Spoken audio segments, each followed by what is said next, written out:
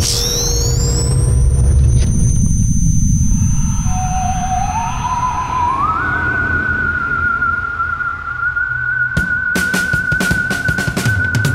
back to Ghostbusters Minute. Ghostbusters Minute is the fan podcast that chronicles and overanalyzes the classic 1984 film Ghostbusters minute by minute. I'm Kyle. I'm Brady. And today is our super special, spooktacular Halloween episode of Ghostbusters Minute. And just to prove to you how into the season we are actually recording this episode live from a haunted house, right? Yeah, that's right. Yeah. Wait, hang on. Oh, God, did you hear that? Yeah, it sounded like somebody bumped into the mics. I think so, yeah. Something from another realm bumped into the mics. It couldn't have been someone knocking on the wall. So, Brady, do you have any specific Ghostbusters-related Halloween memories? I do. So when I was like a kid, I don't know, maybe like 5 or something. So 6 years ago? Mm-hmm. Yeah, exactly. The real Ghostbusters cartoon was just like, everything, man. It was my life. And a good buddy of mine, it was just all we would talk about and come home from school, I don't know what grade that would have been, and watch it every day. And we had like all the little like proton packs you could get at Toys R Us and the trap, all that stuff. Yeah. And so for Halloween, we wanted to be Ghostbusters. But at the time, you couldn't find the jumpsuits in like a costume store or anything, which you can now. And so we were all disappointed by that. And we got home from first grade or kindergarten, I don't know what it was. And his mom and my mom had gone out and found these like jumpsuits that were just our size. They had stitched the Ghostbusters logo on the arm. They got us these cool like boots and these utility belts, and so they went all out for you guys. They went all out, dude. It was awesome. And I wish I knew what I had done with all that stuff. I have no idea, but that was a cool Ghostbusters related like Halloween memory. Being a Ghostbuster for Halloween. It was really cool. Cool. I think mine would be, my wife and I got married in October, and our wedding was at Walt Disney World. And when we went there, this is the only tangentially related Ghostbusters memory that I have. I got a Stay Puft Marshmallow Man jumpsuit. Yeah. And she was a Ghostbuster, She was a Ghostbuster, yeah. So we went together like that. I mean, it's not really directly related, but it was a lot of fun, to go around the Magic Kingdom Park. I think we, the entire wedding group got together and we met up there and went around and trick-or-treated. But it was a lot of fun. And I still got that, and I break it out every now and then, when I don't feel like washing my clothes, I just put it on and walk around the house. Because it's like a onesie. Yeah, it's a onesie. Yeah, it's basically just like a jumpsuit that you zip up, and then there's a hoodie on it, and you throw the hood over, and it actually has a little Stay Puft Marshmallow Man hat on it. But so that's just kind of a fun Halloween memory for me, and I'm sure the listeners out there have their own. But hey, are you ready to go ahead and get into minute number 85 of Ghostbusters? Let's do it. In the previous minute, the Ghostbusters made their way up to the 22nd floor of 55 Central Park West and into Dana Barrett's apartment. While they were searching for a way onto the building top, Dana and Lewis completed the ritual to open up the dimensional portal into Gozer's realm. So we're really in it here. This is the battle atop 55 Central Park West. At minute number 85, as Dana and Lewis transform into the terror dog forms of Vince Clortho and Zuul, the Ghostbusters recoil in horror. At 85:05, Zuul makes eye contact with Peter Venkman and growls. At 85:09, Venkman turns to Ray Stantz and says, "Okay, so she's a dog." At 85:15, Vince and Zuul jump off their perches and leap onto the crystalline staircase that leads into Gozer's domain. The gateway into an alternate dimension is now fully open. Through the gateway, a translucent pink staircase can be seen leading to a glass archway with obelisks on either side, with a floating pyramid seen in the background. A glowing light can be seen illuminating from the pyramid. It is the same scene that Dana saw inside of her refrigerator. As Vince and Zuul make their way up the staircase, the Ghostbusters run out in front of the gateway. At 85:23, we cut to a shot through the gateway of the Ghostbusters walking up in front of it and basking in awe of what they see before them. A door into another world. At 85:29, we cut to a closer shot through the dimensional gateway. What we see before us is hard to make out, but it appears to be a closer shot of the top of the crystalline staircase from before. At the top of the staircase is a glass structure which appears to be a recreation of an Egyptian temple with hieroglyphs on the door. Behind the glass structure appears to be a hallway leading into a large floating pyramid. Smoke is pouring from underneath the glass door. At 85:31, we cut to another shot of Venkman looking bewilderingly at what he sees before him. At 85:36, we cut back to a close shot of the glass structure and pyramid. The glass door begins to open, and a shining light can be seen coming from within. As the doors open wider, the light gets brighter. At 85:41, we cut to a shot of Winston staring at the light. At 8543, we cut to a wider shot of the building top where the 4 Ghostbusters are standing in front of the gateway. The light coming from the glass door is now at a near blinding level. The Ghostbusters begin to walk into the gateway as a slender, shadowy figure begins to descend the staircase. At 8550, we cut to a shot of Ray Stantz looking into the gateway. Ray says, "It's a girl." At 8555, we cut to a shot of Gozer in its humanoid form, a slender woman with skin laced with ectoplasmic bubbles and a raised, flat-top haircut. Gozer walks to pet Vince Clortho between the horns. At 8559, as Gozer pets Vince, he squints. And thus ends minute number 85 of Ghostbusters. So, I really love what's going on in this minute. It's kind of like what we talked about earlier with Dana Barrett's refrigerator, where you see through it. I know last week we talked extensively about some of the symbology going on in the scene, but it's weird, it's bizarre, it doesn't make any sense, and I love it because of that, because they don't give you any reason why there should be Egyptian hieroglyphs or a pyramid or a glass structure that Gozer walks through or a staircase that looks like something out of Studio 54. It's just there, it's weird, and it rules. Production design of, Gozer's temple and all of that is it's so, and it's like I've talked about numerous times. I just love the fact that, like, you are given just enough to ponder about what it could be, what it means. Why is the pyramid floating? What are the hieroglyphs? All of that stuff. And a lot of room for speculation that they don't feed you anything on. I mean, we know that Gozer was worshipped by some ancient cultures, but, these are Egyptian hieroglyphs. They're clearly Egyptian. When the doors open up, you can see the eyes of Ra in the pyramid behind her. And what looks like, I think, Mot is the name of the Egyptian god with the wings that are extended. But you can't really make out what's on the pyramid. It looks like there's definitely hieroglyphs. There's a figure kneeling on one side and a figure kneeling on the other side. But it looks like almost like the doors that open up from the top of 55 Central Park West have a very like Art Deco design on them. And then when it goes through, you see like another era, the Egyptian era, the ancient peoples. So it's kind of cool that you get like this look from 1980s to the 1940s or 30s to, or I guess it's probably like 1920s, right? So 1980s, 1920s, and then ancient peoples from there on. And it's very cool to see that kind of like look into the past. Yeah, that contrast being, going from, so something we all recognize, which is Art Deco. And then, we recognize certain elements inside like a pyramid and everything like that, but it's just all thrown out of whack. Like, why is it floating? What is the just sort of void around it? Yeah, it's probably in another dimension that has different rules of gravity and, like chemical composition and stuff like that. Yeah, which is awesome. That's so cool. Very cool.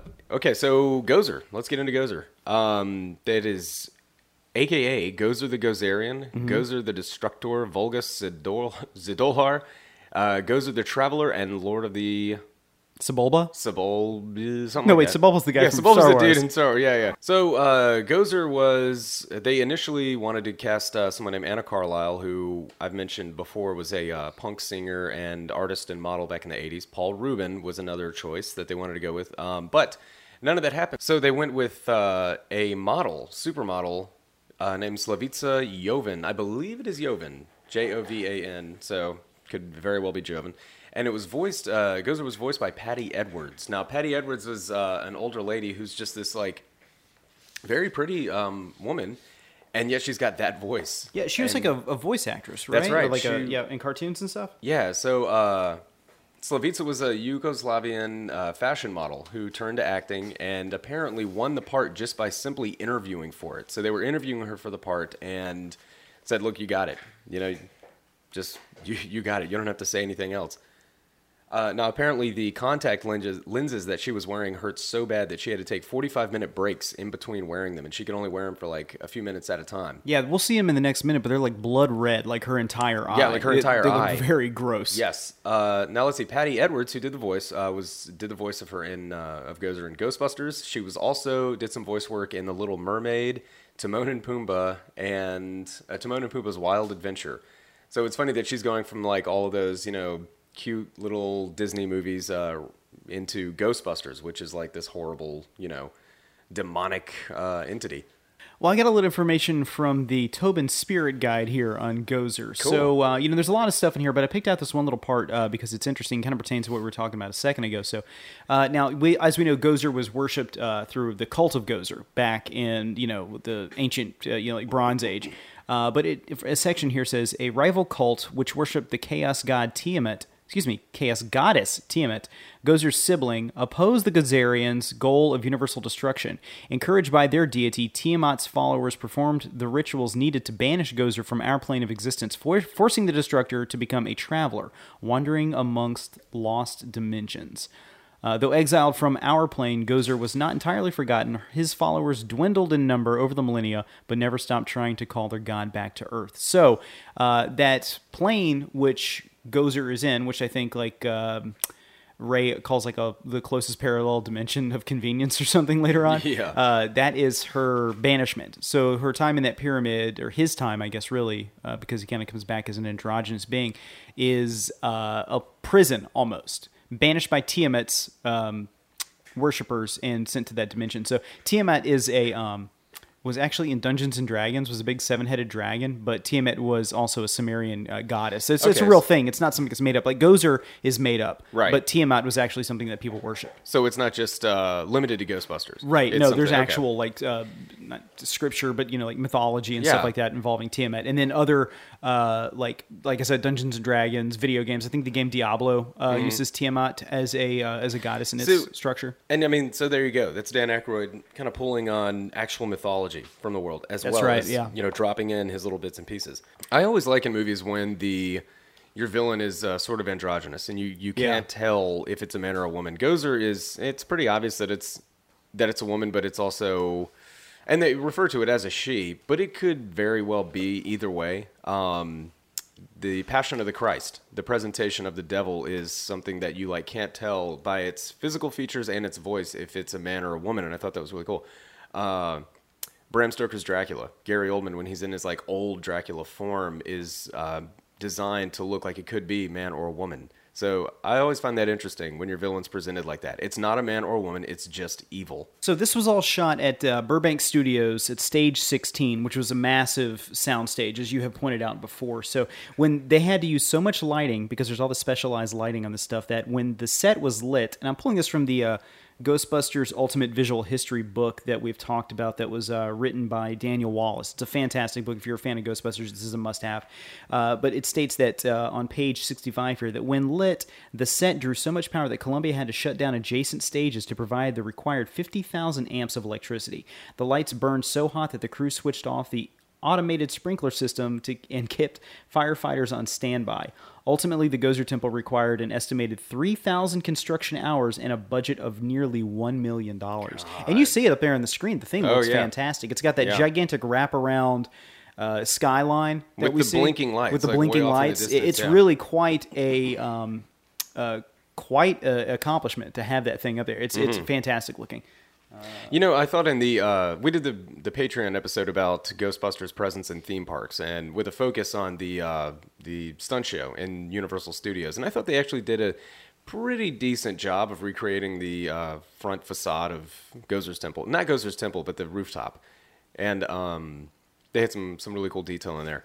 Now, Gozer's appearance. What is that on her bodysuit? Is it bubbles or ice or? Well, I've got a close-up picture of her here. We can look at real quick, and you and I can kind of describe what we're looking at. And it does look like bubbles to me. It looks like bubbles. It looks like, okay, so I think Gozer's face is very humanoid, right? It's funny that when you see these pictures, you can see the stitching around her hands, the seam of the suit, but you never see that in the movie. It looks so good. Here, not to cut you off, here's the theory I have on that. So she's wearing high heels later. I don't think that the fact that she's wearing a bodysuit is necessarily supposed to be hidden, and that it's supposed to be like those bubbles or whatever existing on her skin. Maybe, but if not, it kind of fits in line with the fact that she's wearing shoes, too, that she might actually be wearing this clothing. I know it's very apparent that she's wearing high heels, but I think that's just supposed to be part of her body, that she doesn't actually have feet like a human being. Really? She has heels. Yeah, I think that's all one physical being. That's awesome. Yeah. That's but I think really that cool. if you got up close enough to her, you would see that was just her actual literal heel. The bone structure was that of a high heel. Wow, I've never seen it like that. Yeah, I don't think Gozer puts on shoes. I think Gozer kind of lives and slips out, and in the actual existence, it just was born like that. So very cool. So what do you think about the staircase that goes into Gozer's pyramid? Did that stick out to you looking at it? Kind of, sort of. Yeah, it's like this, almost like a floor at a dance club or Yeah, something. You know, it's yeah. like lit up from within. Funny you say that. There's a behind-the-scenes picture of Bill Murray and Chevy Chase, who was like visiting the set that day, and it's Really? them doing like a little musical number on it. Oh, that's funny. Yeah, it looks like something you'd see in a musical or something like that. But anyway, yeah, it's an awesome set. This minute is just kind of a little bit more set up to some of the stuff in the next few minutes of, we're seeing Gozer for the first time. And we have that kind of like, I'm sure that audiences at the time were kind of blown away by the fact that like, oh, it's a lady. Mm-hmm. It's not a monster. It's not a guy in a suit. It's not just a dude. It's not Ivo Shandor coming out. The last thing you would expect is a very pretty model looking woman, coming. A very unusual. And I mean, she's a very pretty woman, but she has that model look where it's not, how models are like, they're pretty, but it's not the pretty thing that draws your eye to them. It's that they look like ethereal and like otherworldly, and I think that the actress here had a lot of those features. And I'm thinking that her design that kind of has a little bit of a punk flair to it was intentional, because as they said, they wanted to hire Anna Carlisle. Right. So, and this was in the mid '80s, so that whole punk thing was still like very prevalent. It's sort of '70s, '80s punk, and I think that's really cool that they weren't just saying like, okay, give her short hair because that looks different or sci-fi or something like that. It was like, give her like kind of short buffed up hair because that's sort of like edgy in like a punk type way.